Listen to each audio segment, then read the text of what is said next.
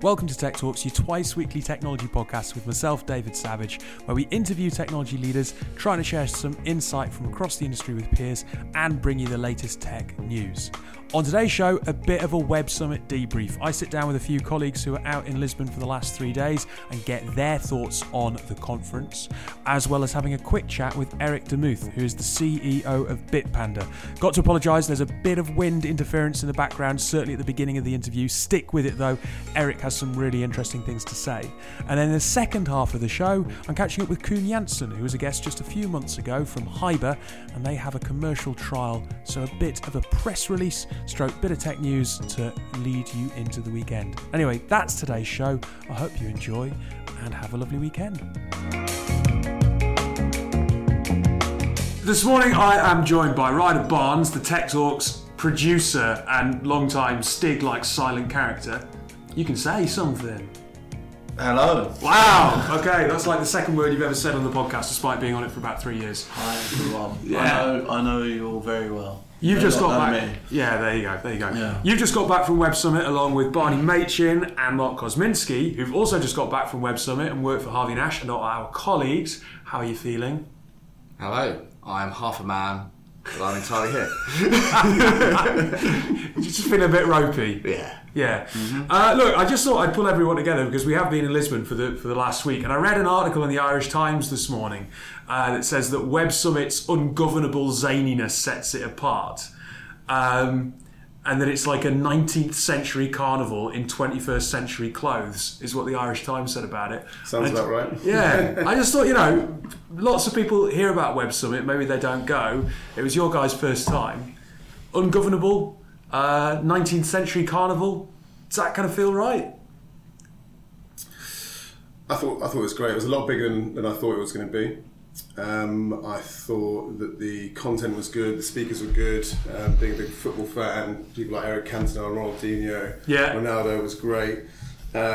Personally gutted that I missed the wrestler Becky Lynch because I'm secretly a big WWE fan. But I was pleasantly surprised, and considering my subject matter is SAP, the fact they were presenting there as well, it was extremely insightful. That's a fair point though, right? There is a lot of celebrity glitz and glam. There is, yeah. Mm-hmm. Is that... Well, Klitschko liked our tweet, Dave. Klitschko did like our tweet. If you go on the Tech Talks feed, Vlad, you're our mate. It is Vlad, this is not his brother, right? No, yeah. It was Vlad, okay, cool.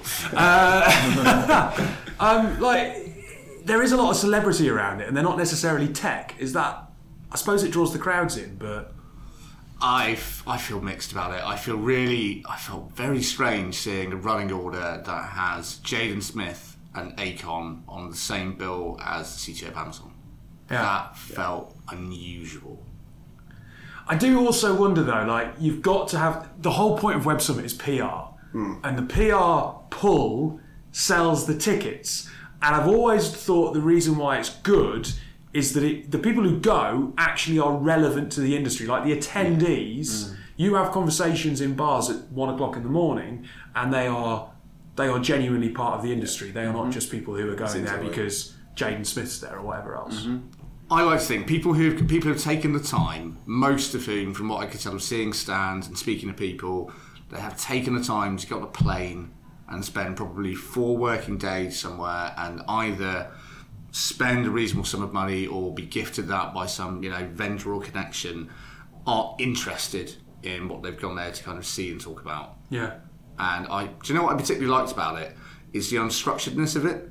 So I think that I get a little bit fatigued by the dynamic in the industry of everything being CTOs and vendors and salespeople and account managers and B2B and B2C, to find a place that was just awash with people with no particular job titles defined and with really mixed agendas, talking to people that have come out there having met 30 investors and 10 potential partners and then gone and seen something they just found thoroughly entertaining. I think that's great. You spent a lot of time watching the pictures as well, right? Yeah, absolutely. Which were brutal. They gave no quarter and asked for none. It was Dragon's Den-esque. I guess it kind of has to be. I saw some that were certainly in the semi-finals that were really, really interesting and looked like really good ideas. I saw some people, and I won't name and shame because it's unfair, and there's people doing something far more daring than I am, but some people absolutely eviscerated on stage. Yeah. But yeah, no, it's a fascinating I environment. suppose you've got to be up for that. If you're going to put yourself forward for one of those pitching stages, it's one of the reasons that a lot of the exhibitors go, and they only get one day there. If you're like an alpha, a beta, or a growth, you get one day to exhibit out the 3 days of proper conference. And actually, investment is a big reason why certainly the alphas are going. I've got to say though, like surely even those people that come away and they've not been successcul, they must learn a heck of a lot, right? Yeah. Because you might have a wonderful experience or like a fantastic ability to develop a product. Sorry, but if you can't articulate it better than I can at the moment, which is very poorly, then you're going to have a hard time selling it. So those people that have had that exposure will probably do better at the next one, and better still, and better still. Yeah. Is it almost so big that when you've got a global CMO on stage, they're just a little bit on script because they can't say anything too daring because they don't want their share price to tank. It did feel that way. That there was, got to say certain things, tick box exercise. Yeah. But it's still interesting though, right? It's they're getting in front of thousands of people, and there's big brand like, for example, what's it, the CTO of Amazon. Yeah, they are huge, as we know. But some of the stuff they're doing is. There was an example, wasn't there, right? They were talking about where you'll be able to ring the doorbell, and it'll be Amazon that answer the doorbell, Amazon Alexa, and tell Amazon that nobody is in to deliver the package. And their stuff is just like, Well, Alexa just welcomed them in. Oh, it's fine. Come on in. We know you. You're not a stranger. But that is extremely dominant, isn't it? Speech definitely was a big talking point at the at Web Summit this year. It seemed like Voice recognition. How, absolutely. That's how a lot of it's going that way. I saw a lot of health and well-being Yeah. companies that I hadn't seen in previous years. There had been a massive explosion. And actually, what someone told me this whilst we were out there were more startups from the UK than any other country there this year. Wow. really, I didn't know that. Yeah. That surprises me. Good sign, though. It was a good sign. Would you go back? Yes. Yeah. Yeah, I would. Definitely. 100%. Well, if that's the case, I suppose it can't be too bad an event, right? Sure. And everyone's alive. All right, look, thanks for your time, guys. We're going to go into a very quick chat, actually, with someone who's out in Web Summit. Here's just a few thoughts from someone else who's not a colleague and drunk and whatever else, but probably got something a little bit more tangible from it. And yeah, enjoy this quick interview. So I'm sitting down at Web Summit with Eric. Are you one of the co-founders or a founder of Bitpanda? Correct. I founded it together with my two partners, Christian and Paul, 5 years ago. Yep. Yeah, and we have the unusual role of two CEOs, like a co-CEO with Paul and I. Yeah. And that works perfect. So it's more like an old married couple, how we work together. So it's really good. So what is Bitpanda? I've got to be perfectly honest. Before coming out to Web Summit, I hadn't heard of you guys. Yeah, that also is because we are not that strong yet in the UK. It wasn't our focus yet. That might change in 2020. Bitpanda you can describe very, very easy. At the beginning, it was the absolute easiest way to buy cryptocurrencies, Bitcoin, for euro. Yeah. Euro in, euro out, like a web shop. You buy something online, this is the same, and then you buy Bitcoin. And now it evolved a little bit to a digital asset platform where you have a lot of digital assets. Then we got a PSD2 license, so now you can even pay your invoices with it, wallet services. So there's quite a lot of stuff. It kind of got way bigger than I expected from the beginning. That's a nice problem to have. Then. Yeah. Actually it is. But you know what I'm missing? On a personal basis, I miss my own projects. Right. Yeah, so now we're at the time when there's over 160 people in our office in Vienna. Yeah. And I really love to have one project and to start from thinking about it, creating it, to really from the last detail and gets live and everything. But this is missing now. As a co-founder though of the business, is there not an element that you don't have to be the person that leads the organisation? You could be co-founder, but you could have a CEO, and you could go, you know what, I want to get involved in this part of the business. Yeah. Everybody wants to do this. Someone has to. No. To be perfectly fair, just because I miss this part doesn't mean I don't like the other part. No, of course. So it's a lot of fun to see this growing. More and more challenges are coming up. It doesn't get boring, don't get me wrong. It's the opposite. Every day there's new stuff coming up. So no, I really like how it is. So, you're talking later, and when we were walking over to sit down, you said that you wanted to build a fintech that made money. You felt that was quite novel, and you're speaking on the growth stage. Is that something that you're going to be talking about here? Yes, I will be talking about a very, very rare new concept, let's say fintech that are actually profitable. I think this is a very new topic. No, but seriously, I think our idea was to go fully all in and to put all our savings in there. And then 3 years ago, we became profitable. And even then, we did not pay us any salary. Only when the salary was complete, when the savings were completely gone, then we started to be fully committed. Yeah. And we think this is super important. And now we have a business that can actually scale and makes money. So I don't have the problem of going to VCs every few months. Why do you think that's not a model more people follow? Excuse me? Why do you think that's a model that not more companies follow? Because most fintechs are looking into different areas that were usually covered from universal or full service banks. And what they did was they just took the fun part for the customer. They just, for example, took the debit card or like the normal bank account and made it more digital. But this is not the products where banks make money on. Yeah. And then the model is usually go as big as possible and then cross-sell or get bought, you know. And I don't think this is sustainable. When I have a passion for something, I'm not a company builder. Yeah. I have my company and this gets my life. This becomes my life. And I want this to grow. I don't want to say like, oh, okay, when do I have to sell it, and when can I sell it? Actually, This is not what I want to do, and this was never our intention. So look, very quickly, I know you're speaking today and then jetting off, but if you've got time, is there anything you're particularly looking forward to seeing yourself? Here? Yep. Yeah. The problem is I arrived Sunday evening, and very late. And today at noontime is the second day. Actually, it was opened yesterday officially. Yeah. So I can't really see anything. I would have loved to see quite a lot of stuff because there are many, many interesting speakers here, but I can't. So to be honest, time constraints. Yeah, to be honest, I haven't really looked at the program because I knew from the beginning that it wasn't going to be the case. Yeah. No, I can't even make anything. Hey, at least look, it's Portugal and it's November and it's blue skies, so that's something. Yeah. Well, look, we'd love to have you on the podcast properly sometime soon, but thank you for spending a few minutes just for this short segment, and enjoy the short time you have, and good luck with your talk. Thank you very much.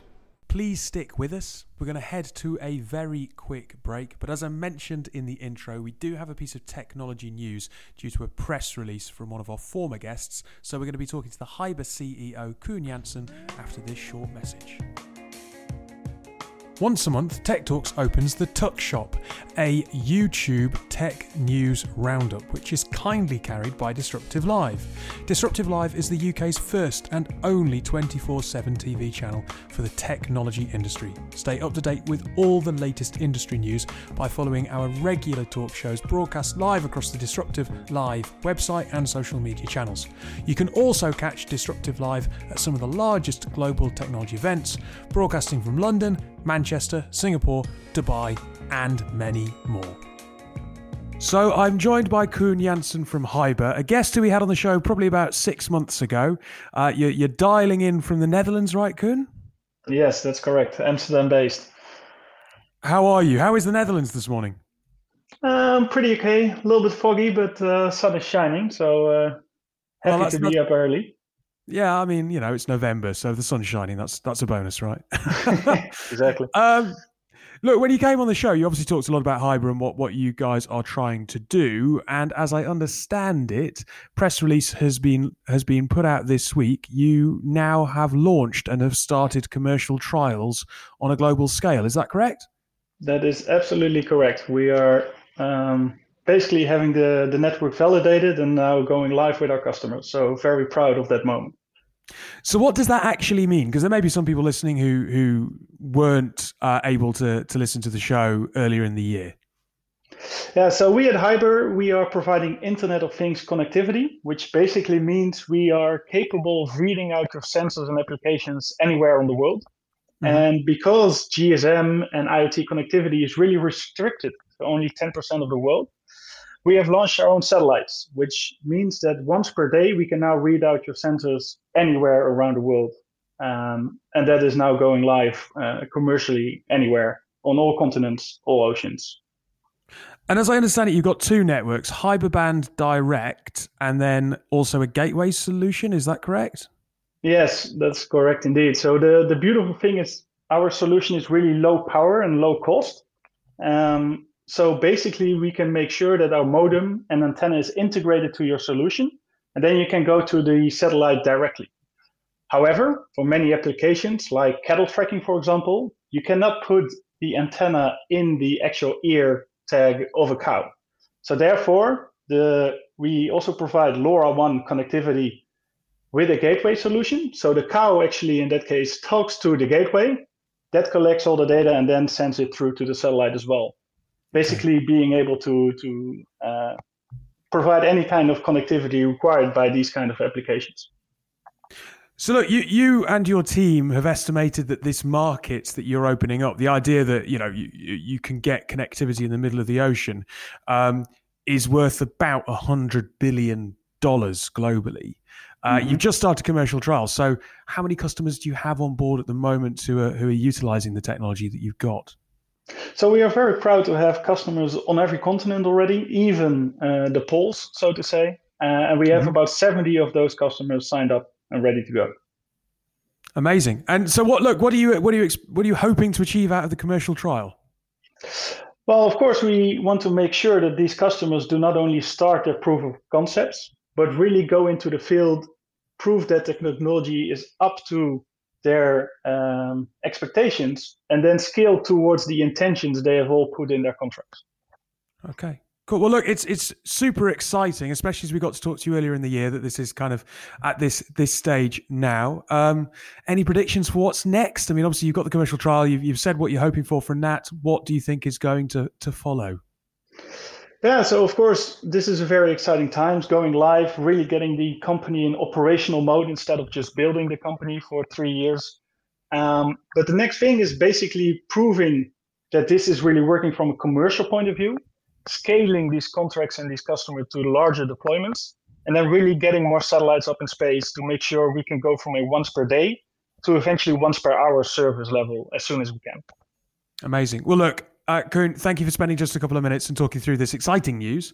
If anyone wants to find out a bit more about Hyber, why don't you go and have a listen to the podcast we recorded 6 months ago, or obviously go to Hyber's website, which is hyber.global. Is that right? That is perfect. Thank you very much for having me on the show this morning. No worries, and enjoy your weekend. Thank you.